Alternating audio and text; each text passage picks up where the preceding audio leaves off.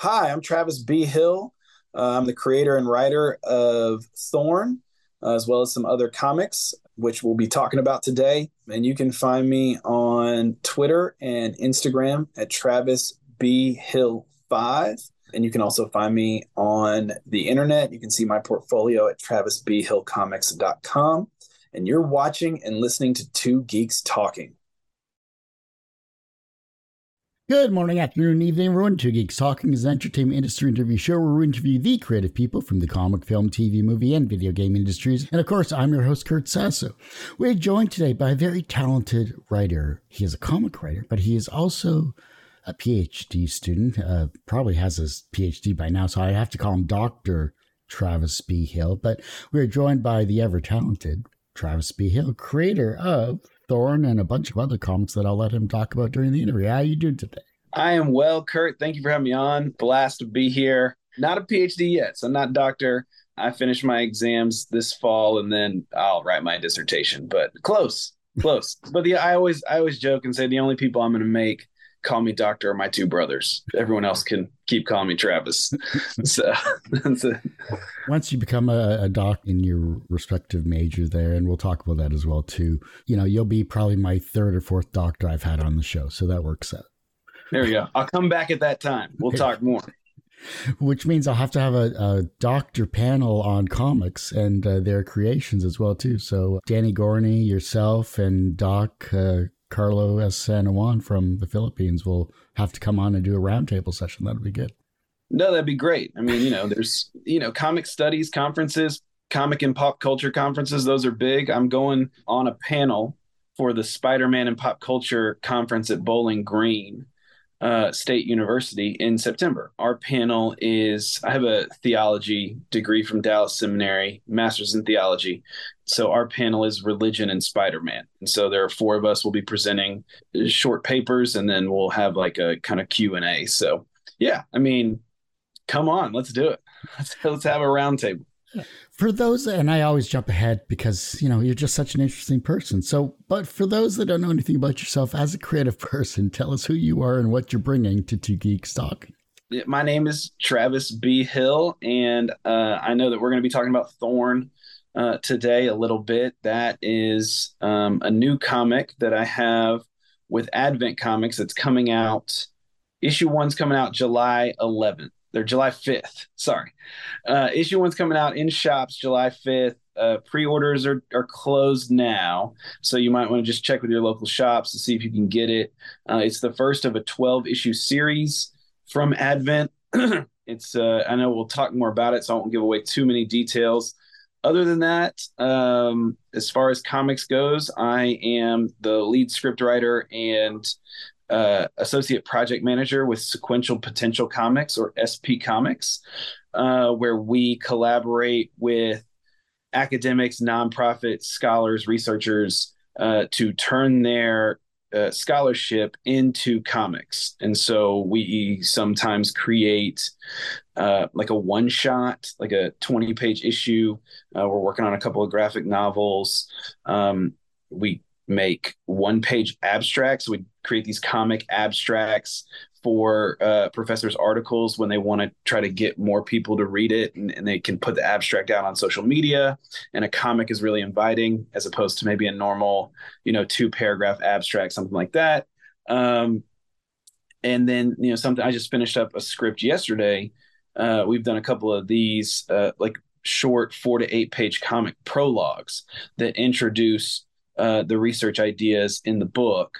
And so those will have been at the front of research books, the first 4 to 8 pages. Somebody can pick it up off the shelves at Barnes and Noble, open it up and say, oh, here's a comic, read it, and be like, oh, is this what this book is about? And kind of get introduced to all the ideas and themes that they're about, that they could read if they pick up that book. So very interesting work, a lot of fun. That's what I do all day. So these kind of academic comics, merging my studies with my love of comic writing and scripting. And then I've got a couple of other anthology projects and other series in the works. So some people know me from Techno Nights with Dauntless Stories, with Marcus Jimenez on the art over there.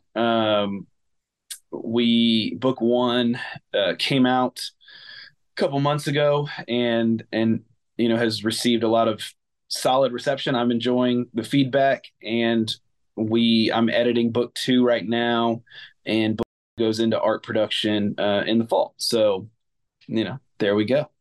So a little bit on your plate. Little bit. Yeah, I at the end of every week I take inventory on like what I've worked on, because as the project manager I'm like juggling a lot of, like, right now we have 9 or 10 projects going over at Sequential Potential, and so I'm the back and forth between our clients, the researchers, and the artists or creators, and sometimes I'm writing the script but sometimes not. And so this week we tried to close 3 projects, so I'm talking with 3 different artists and our creative director and be like, hey, we got to get these files packaged, so all that kind of stuff. So I was working on about 7 or 8 projects over there, and then I had my own 4 or 5. Like, I had to send off an anthology pitch this week, and in the midst of all of that. And so but I love it. I keep feeling how blessed I am to just get to do this, wake up and write comics and talk to artists. That's what I do all day. And so it used to be a hobby where I was kind of working in the nonprofit sector up until this past January, and it was a hobby for 6 years, and it was great. And I got some stories picked up, and stories like Thorn got under contract, and now I just get to kind of spend my time focusing on comics in a way that it's hard. I was talking to my creative director yesterday. It's hard to draw the line, because I used to go to work and come home and work on comics, or spend my weekend working on comics. But now it's like my job. So you got to get up. And so when do you kind of draw the line? Yeah. Instead of saying like, oh, I'm going to work from 8 a.m. to 11 p.m., I'm trying to find a good like work-life balance where I'm not spending 14 hours a day, 6 days a week writing these stories, even though it's fun. I got to do some other things sometimes, but and they give me some space to work on my papers for school and stuff. It's good that you've turned a hobby into a career, and it's great to see that you're doing very well with it as well too, and you're helping others realize their dreams too. We have to talk about Thorn. Give us the elevator pitch of Thorn.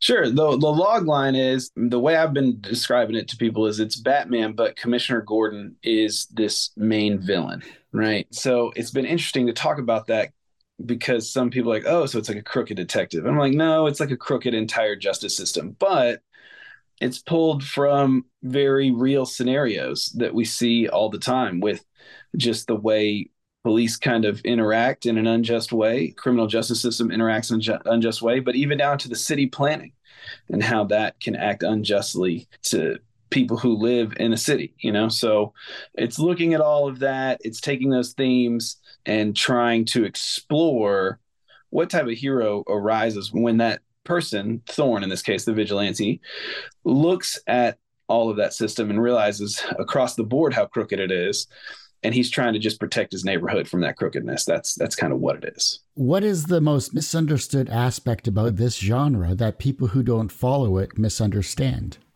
The vigilante genre is about justice in particular ways, but it's with a kind of a main character who has an obsession and feels like at some point they were denied justice or protection from something, right? And so they have to provide that type of protection.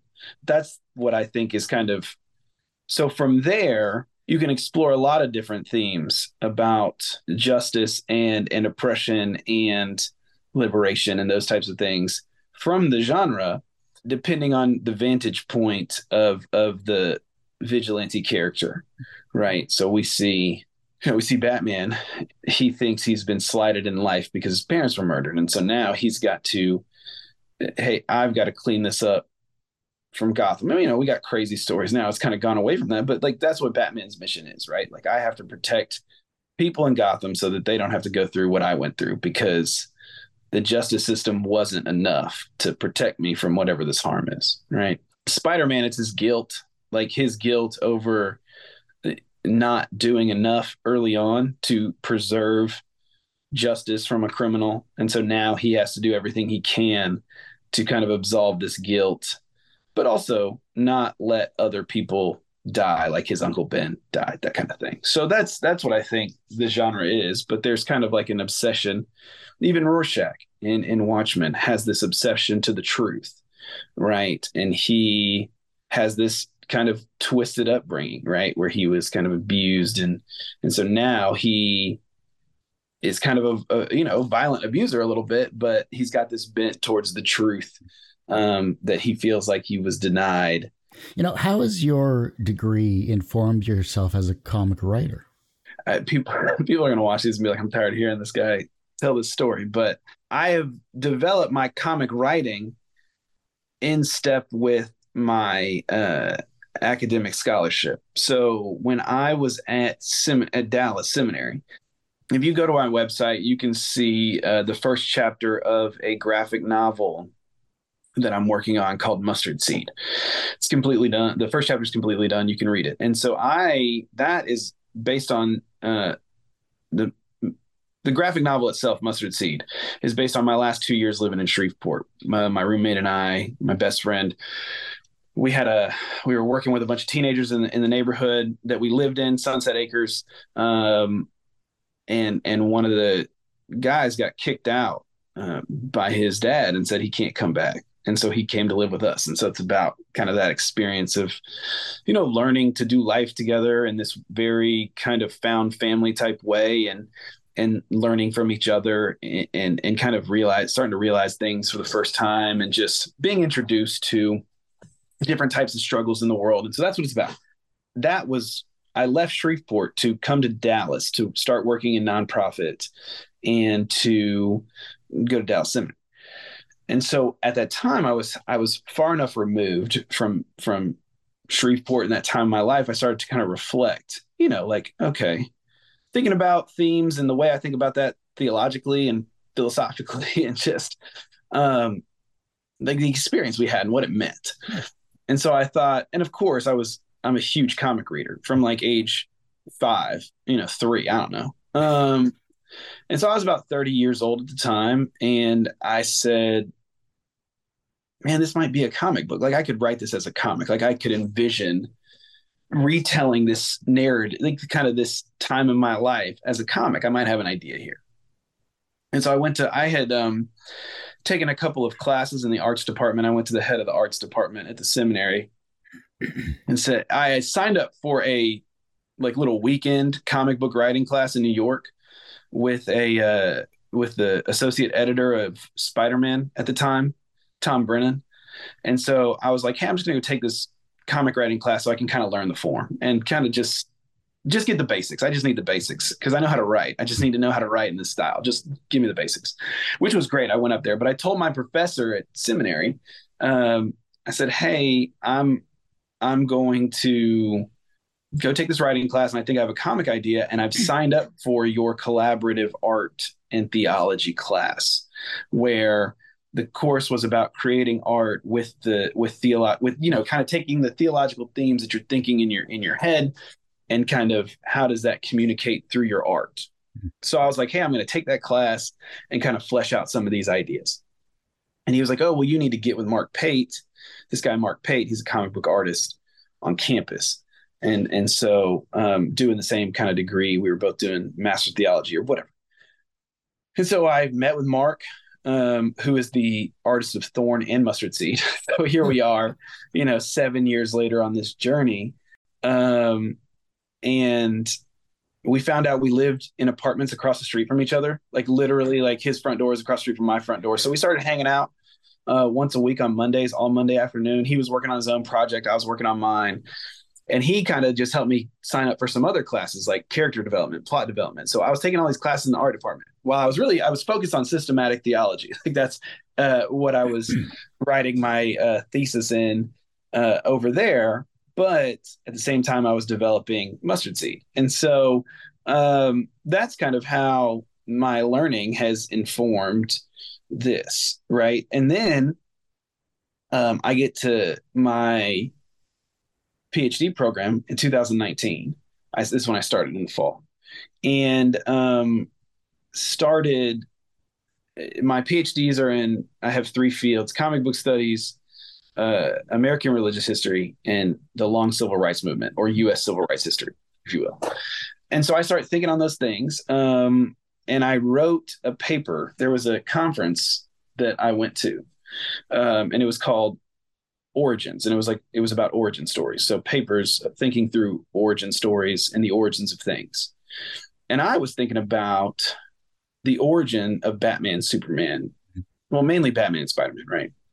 And I wrote a paper called Black Vigilantism in an Anti-Black World. And what would that look like? Like, what, Batman, okay, but Bruce Wayne, you're rich and white. So the system is going to work out for you. Like, you are on this mission, but the system is built to help you. That's what it is. But what happens when you have a system that, like in America and in most of the world, but obviously this is my cultural context I've grown up in, that is an anti-Black culture. I mean, in terms of the legal system, and it has been, because I'm studying this history and all that. And so I present this idea, thinking about Thorn, and then wrote a short story about it. And then I went ahead and took 2 script writing classes, and developed the first 4 scripts of Thorn 1, 2, 3, and 4 in that time. And so that's how, like, all of these themes that I'm thinking about, my way to, instead of always, I mean, I'm writing, papers. I'm this conference at Bowling Green in September. Like, I've written that's a chapter that I've written for a book called Religion and Spider-Man that I'm presenting. I have a chapter in a book called Spider-Man and Theology that came out in 2021. So I'm writing these papers that I think, my learning kind of where it kind of crosses with comics, and I have other books I've written, but one way to explore what I'm learning has become like, what would it look like in a comic narrative, Yeah. Because you can write papers all day, but sometimes ain't nobody reading those. Nobody's reading those, but somebody will read a story, so. That's just like, if you post a video on YouTube, either you're going to get 1,000 views or you're going to get one person that's yourself. So, Yeah, sure. That's it. But also me telling you what, Spider-Verse is about, right? Because that's the most recent movie I've seen, versus you going to watch Across the Spider-Verse. Me telling you what the themes and the meaning of Spider-Verse is about, versus you going to watch it. More people are going to go watch it than hear me talk about what I think the philosophy is about. Was it a good film? Because I haven't seen it yet. So it's very good. It's high packed. Here's what I have been saying. No spoilers, because they've already said it's part 1 of a 2-part thing. But more so than almost any movie I've ever watched, it just doesn't end. Like, it stops in the middle of a story is basically what happens. And so for me, people are like, "Oh, it's an incredible film," and I'm like, "Well, it's an episode of a 2-part series, but it's not really a film."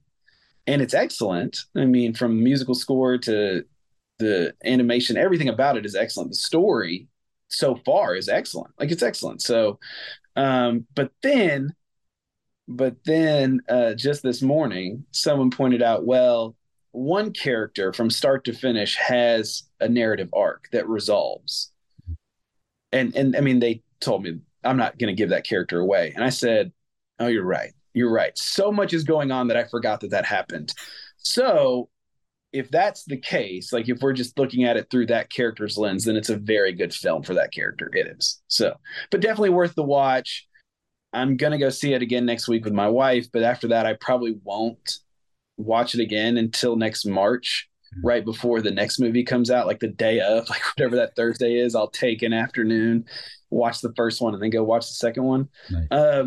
Just because the cliffhanger is so frustrating. It's like, why do I want to watch this if I don't know what's going? Like, I want to see the thing get to an ending. But it's good. It's very good. A lot of fun to watch. But I think Into the Spider-Verse was is one of the best comic book films ever, top two in my opinion. And I could rewatch that all day. It's so good. What was an early experience where you learned that language had power? And I'm going to add a secondary question to it. And how has that helped you as a comic writer? Gosh, I don't know. That's a powerful question. That's deeper. Um, I don't know of a first experience. I just think of my time as a mainly when I think of language being a powerful tool. I think of great orators, right? People who can really speak and give these inspiring speeches, which I am not. And but also I've always been impressed with the power of people who can be soft spoken when making a presentation, giving a sermon, giving a speech, where they're really soft spoken, but they have everybody hanging on every word because they can just communicate in a great way. And so I think about language as what it's meant to be, right? A mode of communication. Um, what I think is best about the power of language is people who know how to. I'm just not one for a bunch of big fancy words. And if you can communicate to a wider audience who, if you're not trying to make your language super selective and kind of high academic, which will exclude people. But if you're trying to communicate in ways, and I think that's kind of what makes sequential potential fun, is because we are taking this very dense academic research, and people in the academic field don't use language to exclude people. I think they use it to get very kind of intricate points across, and so they have to use very specific language, which is great. But then they're making this effort by using comics to invite different types of readers and different types of people into it. So I think the power of language is your ability to invite people into the way you think about the world, and just to communicate with people about the way you understand things. And so I feel like my understanding of language has developed, and the power of it has developed over time. I can't point to an exact point. When you ask me that, I start thinking about the first time I had to give a 5-minute speech in my intro to communication course in college, my freshman year, and I was like, and it could be on anything, and I was like, I don't want to talk in front of anyone ever. And then, I taught high school math for 4 years, and then I was a basketball coach. And so it's like I talk in front of people all the time now. Like I make presentations at conferences. And so it's, you make this journey, but you make this journey with language and knowing what is meaningful to say and not, and sometimes getting it wrong. And yeah, my wife and I go to this comedy club on Thursday nights as often as we can. And we see, local comics doing their thing, cutting their teeth a little bit. It's the free show on Thursday so we like that. But they're good. And sometimes they're really bad, but they're up there and they're getting better. And it's fun to watch people develop their confidence and that kind of thing with language and with knowing what to say and learning what not to say. And so, yeah, I don't know. That's a long answer, and it probably has not a whole lot of bearing on what you asked, but and I think that helps me with comics as well. You kind of think about, how you can communicate to other people in the dialogue. Comics has this three tier, in my opinion, I don't know, this isn't like in a book or anything, but has this 3-tier method of delivering information, right? Captions through the narrator, dialogue through the characters, and then the visuals through the artist who's providing. So you can you can layer a story 3 different ways, and you can give meaning to it a lot. Visually, you can do visual kind of like straightforward or metaphor. Your narration can be about something completely different, themes and ideas and philosophy, but your dialogue can be, whatever. So I think the cool thing about comics is you don't have to use all the language that you think you have to use textually, because you have these different modes of communication. So you can you can trust your readers a lot more. You have to. I mean, Scott McCloud talks about the gutters and having to. The reader has to participate, right? Same with Nick Susanis in Unflattening, talks about the participation of the reader, and how that enhances the communication.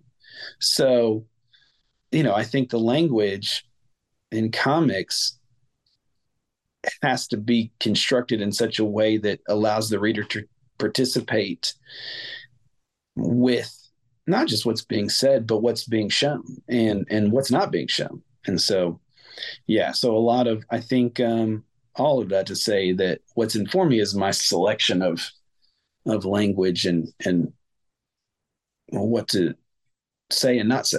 Everyone usually asks on these types of interviews, what's the wisest piece of advice or what's the most BS piece of advice you've ever received? But what is the second wisest piece of advice that you've received that has stuck with you in your career? What the thing for me is write it. Like the biggest people get stuck, and I've gotten stuck before. Like, I don't know what this is gonna. Just write the thing, get it out on paper, and then figure out the rest. So that's been a good piece of advice that I've carried with me.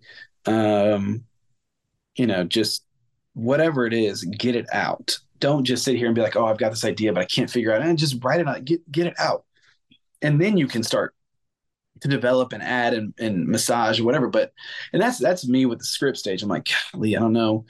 And I'm always like super nervous when this is an experience, right? With that I'm thankful for, that kind of tells me I'm doing okay for now. I don't know. Maybe down the road I might be bad at this, but for now I'm doing okay. I always get nervous because I send off my scripts to clients who have contracted us and are paying us out of their, hard-earned research money to make these comics. And we've gone through conversations. Usually we have a couple meetings, and then I get their material and I read it. And then I'm like, okay, here's my idea. And they're like, all right, I like that idea. Let's see where it goes. And then I give them the script, and I'm always like, they just, they're paying for this. This could be really bad. Like I could have written a really bad thing.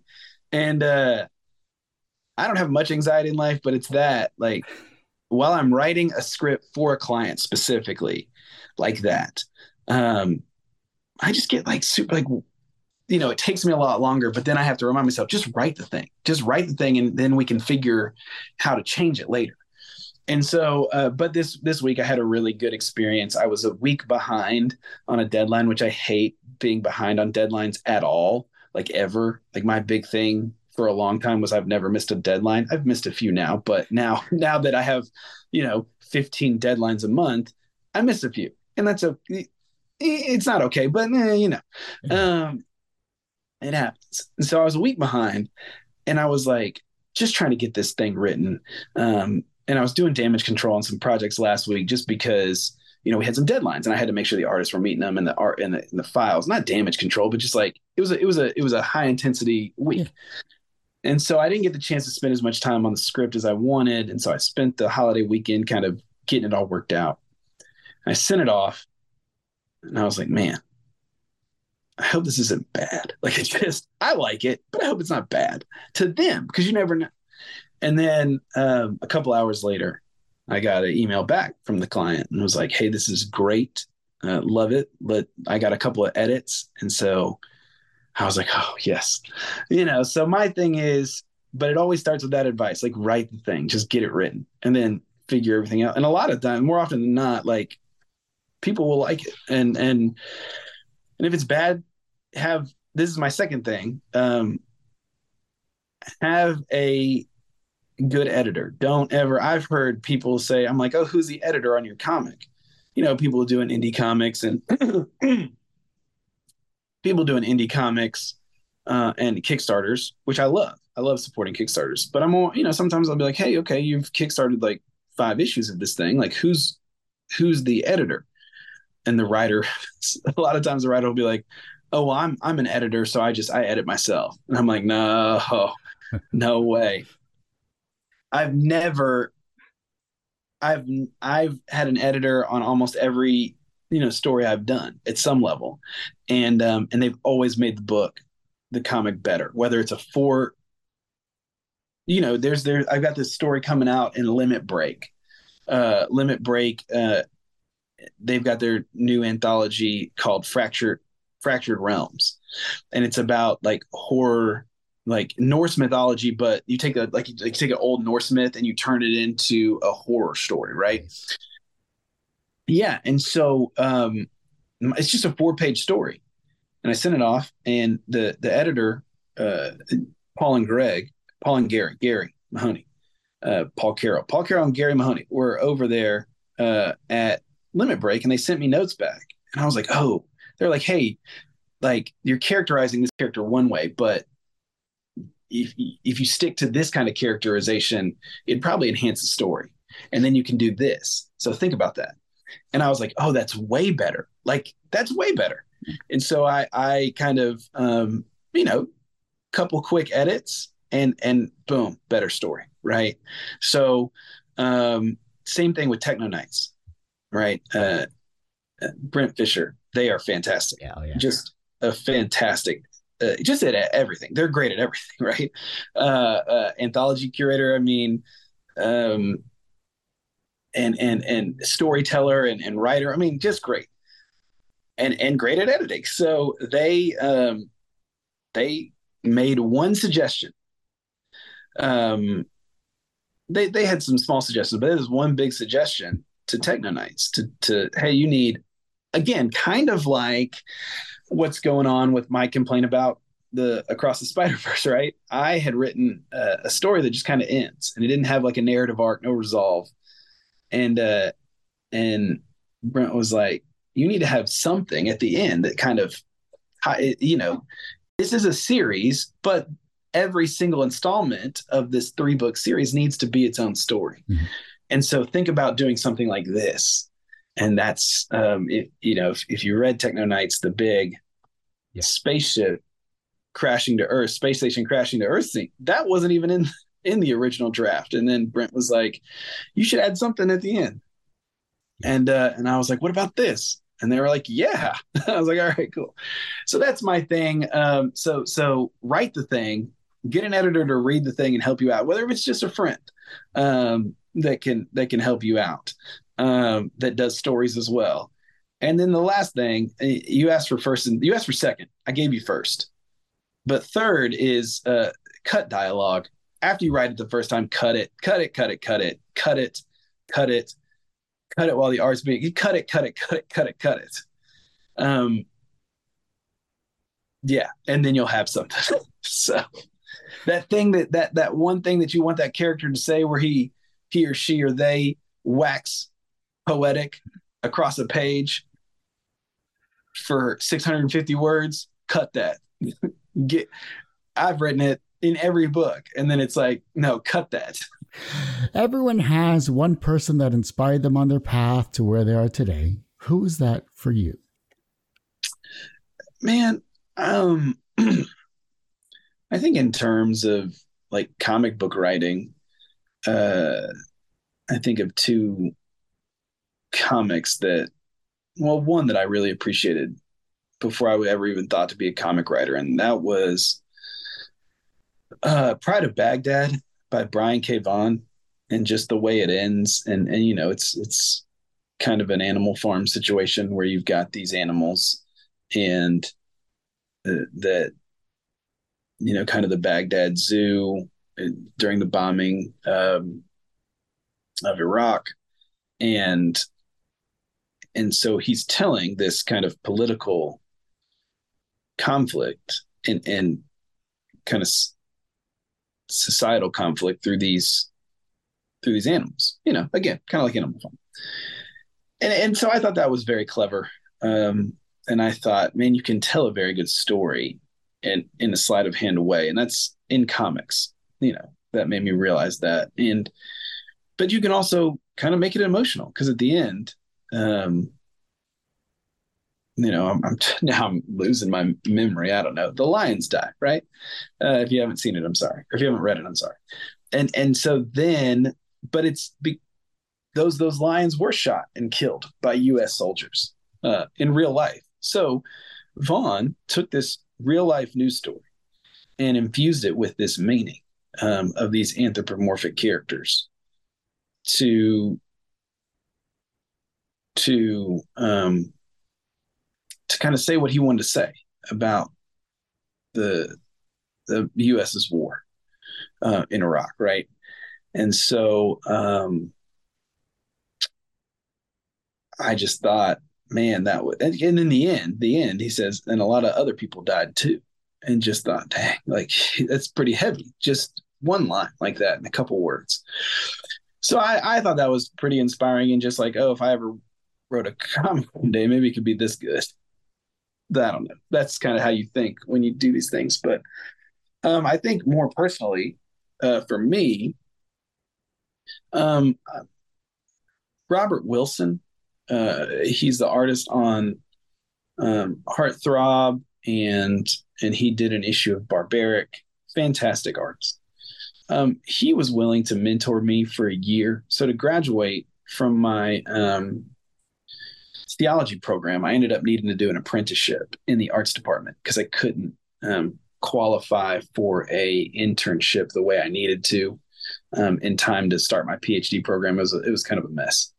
But because of that, I had to move over to the arts department and do an apprenticeship in an artistic field of my choice. So comic book or like an art medium of my choice. So I was like, oh, comic books is going to be the art medium. And so part of that was you had to go find a mentor in that medium to mentor you for a year, a school year. So Robert was living in Dallas at the time. He lives in Oklahoma City now, and he had always been super helpful. Answering my questions. He had met up with me and Mark once to kind of give us some advice on the pages of Mustard Seed and just talk about comics and the industry and all that kind of stuff.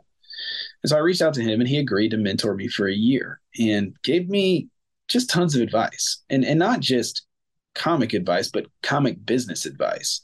And he's just very heady about how to approach the industry. And I was just really inspired by that. One, by his kindness and generosity, him introducing to me. There was never a moment where he made me feel like an underling, always made me feel like a friend. I mean, there were people that I kind of starstruck around. Maybe starstruck's a bad word because I don't really get that way, but people who I was like, oh, this is the person that wrote this, right? And this is the person that wrote this. And he was like, oh, yeah, I know them. Like they're my friends. And so he would introduce me as like, oh, this is my friend Travis. Not at once did he say, oh, this is a guy that's helping me out or a guy that I'm kind of showing. Or not. He's just always, this is my friend. So just the kindness he showed me, and just the way he navigates in the industry with what I think is integrity and kindness, that was real inspiring. And so kind of showed me like, hey, approach comics in a particular way, because we hear all these stories about fucking assholes in comics and abusive men and just all of that. And I kind of hadn't really got into comics much at that point, but the stuff I knew was like, oh, there's a lot of, cishet white male assholes in comics. Like I would look like a normal comic piece of shit coming in. And so I was just like, that's kind of a toxic environment. But Robert in a different way showed me like,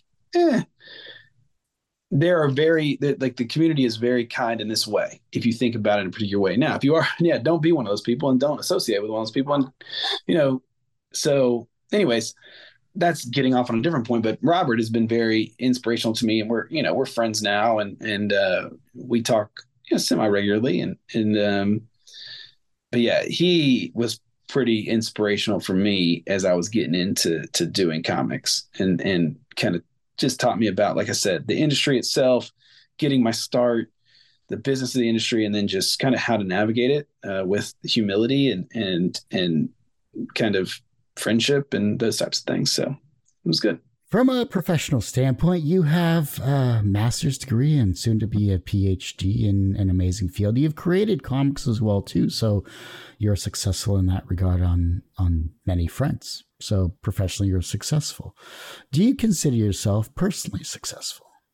Yeah, I think so. Professionally, yes, I'm successful in ways that I've been published. I'm in shops, like that kind of thing, and that's great. But it doesn't translate into anybody in comics, whether it's Kickstarter or on the stands, knows that it's hard to translate it into a big like monetary thing. That's why I'm thankful for my spot over at Sequential Potential. Because I'm able to do this. But man, I tell everybody every day, like, my wife's amazing.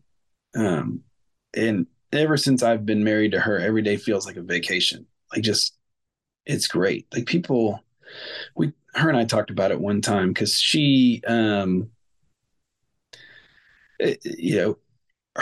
and a couple of other her friends, our friends, like kind of got married in the same time, and they were having problems early on in their marriage that we kind of weren't having, and she was like real worried about it, and she was like, should we be having these types of problems? And I was like, I hope not. Like, I'm not trying to have those problems. And I just and I said, look, I don't, every day us being married, I say it all the time, like, this feels like a vacation. We're almost at 6 years, 6 year vacation. That's what it is. There's got its ups and downs, but and so that, I've got good friends, that good community, good life. I'm probably declining in health now that I'm not out of my athlete phase, so maybe not that. But we can. I feel like I'm successful in that, like, personally, just in my relationships and in my friendships, and so that. Yeah, that's an interesting question, but yeah, I think so. Like, I think my personal success very much outweighs and outlasts and overextends beyond any of my professional success in comics or academics, for sure. So, yeah, that's, again, you're asking these questions. So I'm sure I have more answers and about the ways I think I'm impacting the world beyond what I'm creating, but I don't know. I just think, like, I think I'm personally successful. Yeah, I like where I'm at. The reverse of success is failure. How do you deal with your failures? I'm gonna give you the Giannis Antetokounmpo answer. There is no failure. It's all steps to success. Earlier this year, when the Bucks lost in the playoffs, like right after they lost, in the post-game presser, one of the Bucks media beat writers, I mean, the Bucks ended up number one in the East. They were, kind of favorites to go to the finals, and they lost to the 8th seed in the first round. And so this beat writer asked them, do you, with all these expectations and finishing the first seed, and you've lost the 8th seed, when you had like finals aspirations, do you consider this season a failure? And, Giannis is super emotional, right? He's just lost after this kind of grueling NBA season, and with these expectations on his shoulders, and he was perturbed. It was like, why would you ask me that? And then he said, there is no failure in sports. There's only steps to success. So I guess that's it. That's my answer. There is no failure in what I do. It's only steps to success. And so there you go.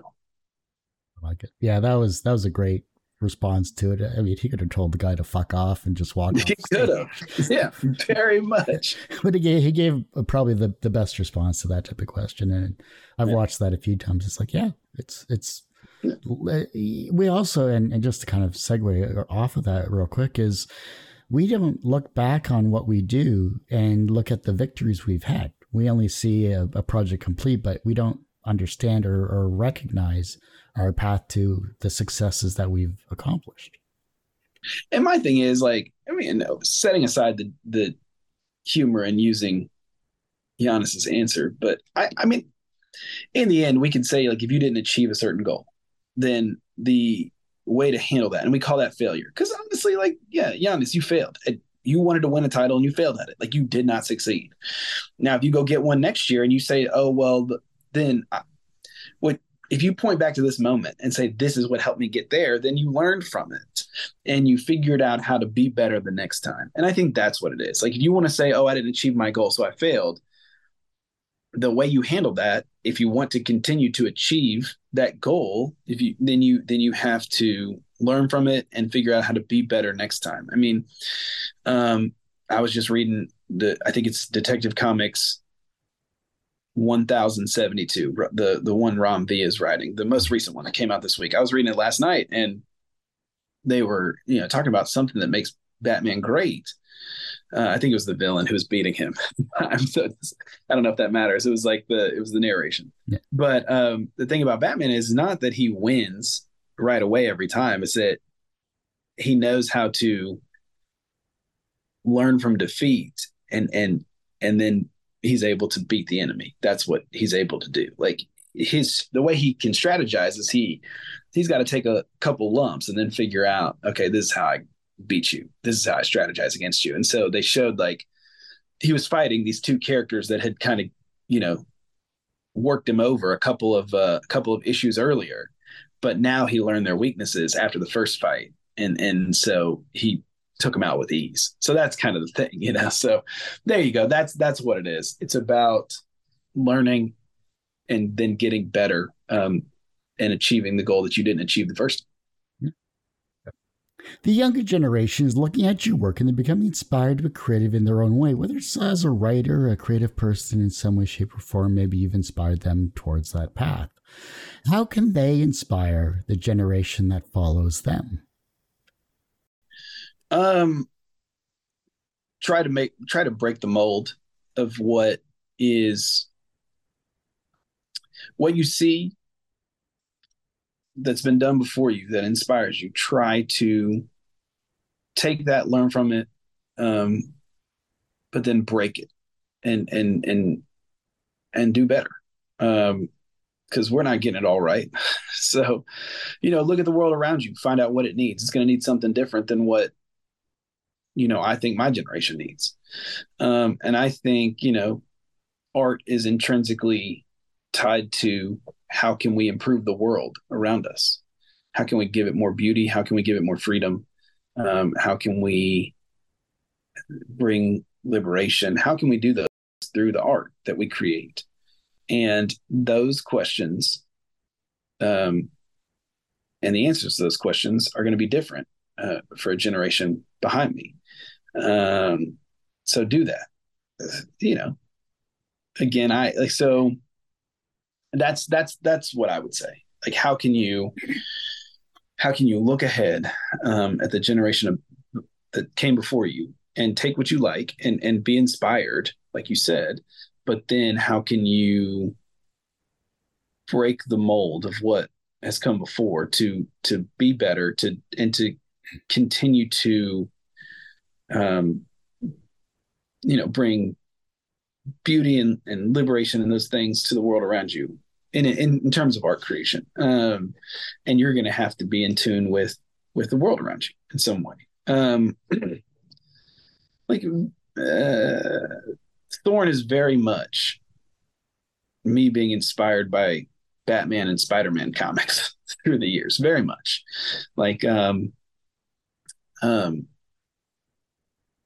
So if you've read the Zero issues up for free. I told this on a couple of podcasts. Read the Zero issue and then go read Detective Comics 27, the first appearance of Batman. And it's a direct homage piece or homage or whatever to that.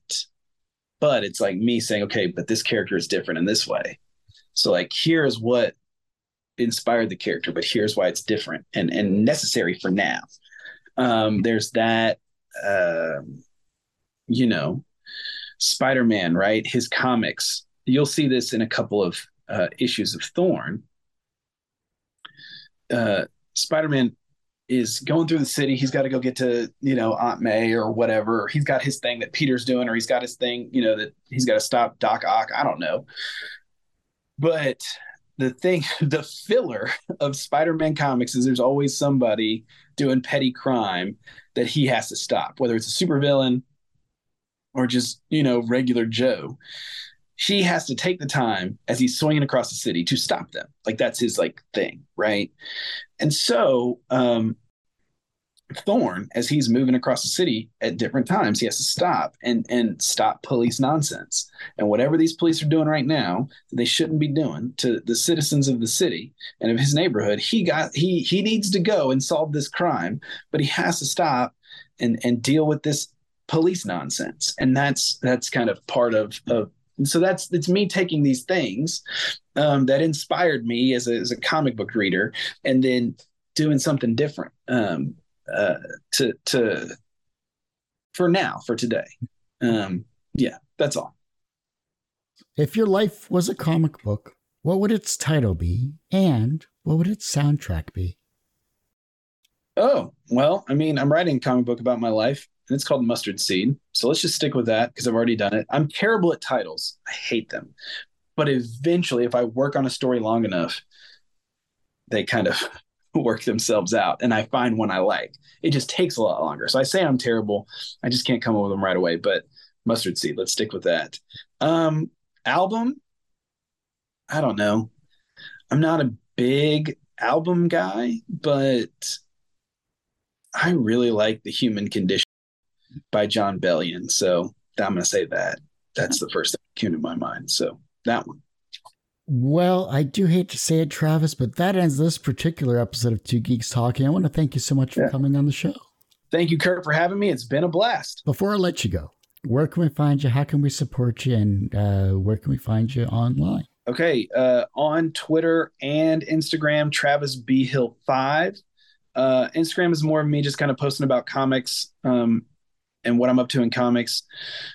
Twitter is where you get my comics plus my NBA thoughts, my theology thoughts, my political thoughts. So I can be a little bit more obnoxious on there. I'm sure I'm muted by plenty of people. So if you're just looking for comic updates, go to Instagram. But it's Travis B. Hill 5, both of those. TravisBHillComics.com. You can see a sample of my work. You can, like I said, the first issue of Mustard Seed, the Thorn 0 issue, as well as several other short stories if you want to see a sample of what I'm up to and what I've been up to. And then lastly, support me by, going out on July 5th to your local comic shop and picking up a copy of Thorn. If they don't have it, then figure out how to get it. That's all. Well, like I said, that ends this particular episode of Two Geeks Talking. You can, of course, find this interview and 1,000+ others on our website, tgtmedia.com, or twogeekstalking.com. That's the word TOW, not the number 2. That's a totally different website you don't want to go to. And our website's going through a revamp, so go to our YouTube channel, youtube.com/TGTmedia. The podcast is back on your favorite podcast streaming service, Two Geeks Talking. Just search for that, and you'll find this and 1,000+ others on there as well, too. And as I say every week, everyone has a story to tell. It's up to me to help bring that out. Thanks for listening and watching on Two Geeks Talking.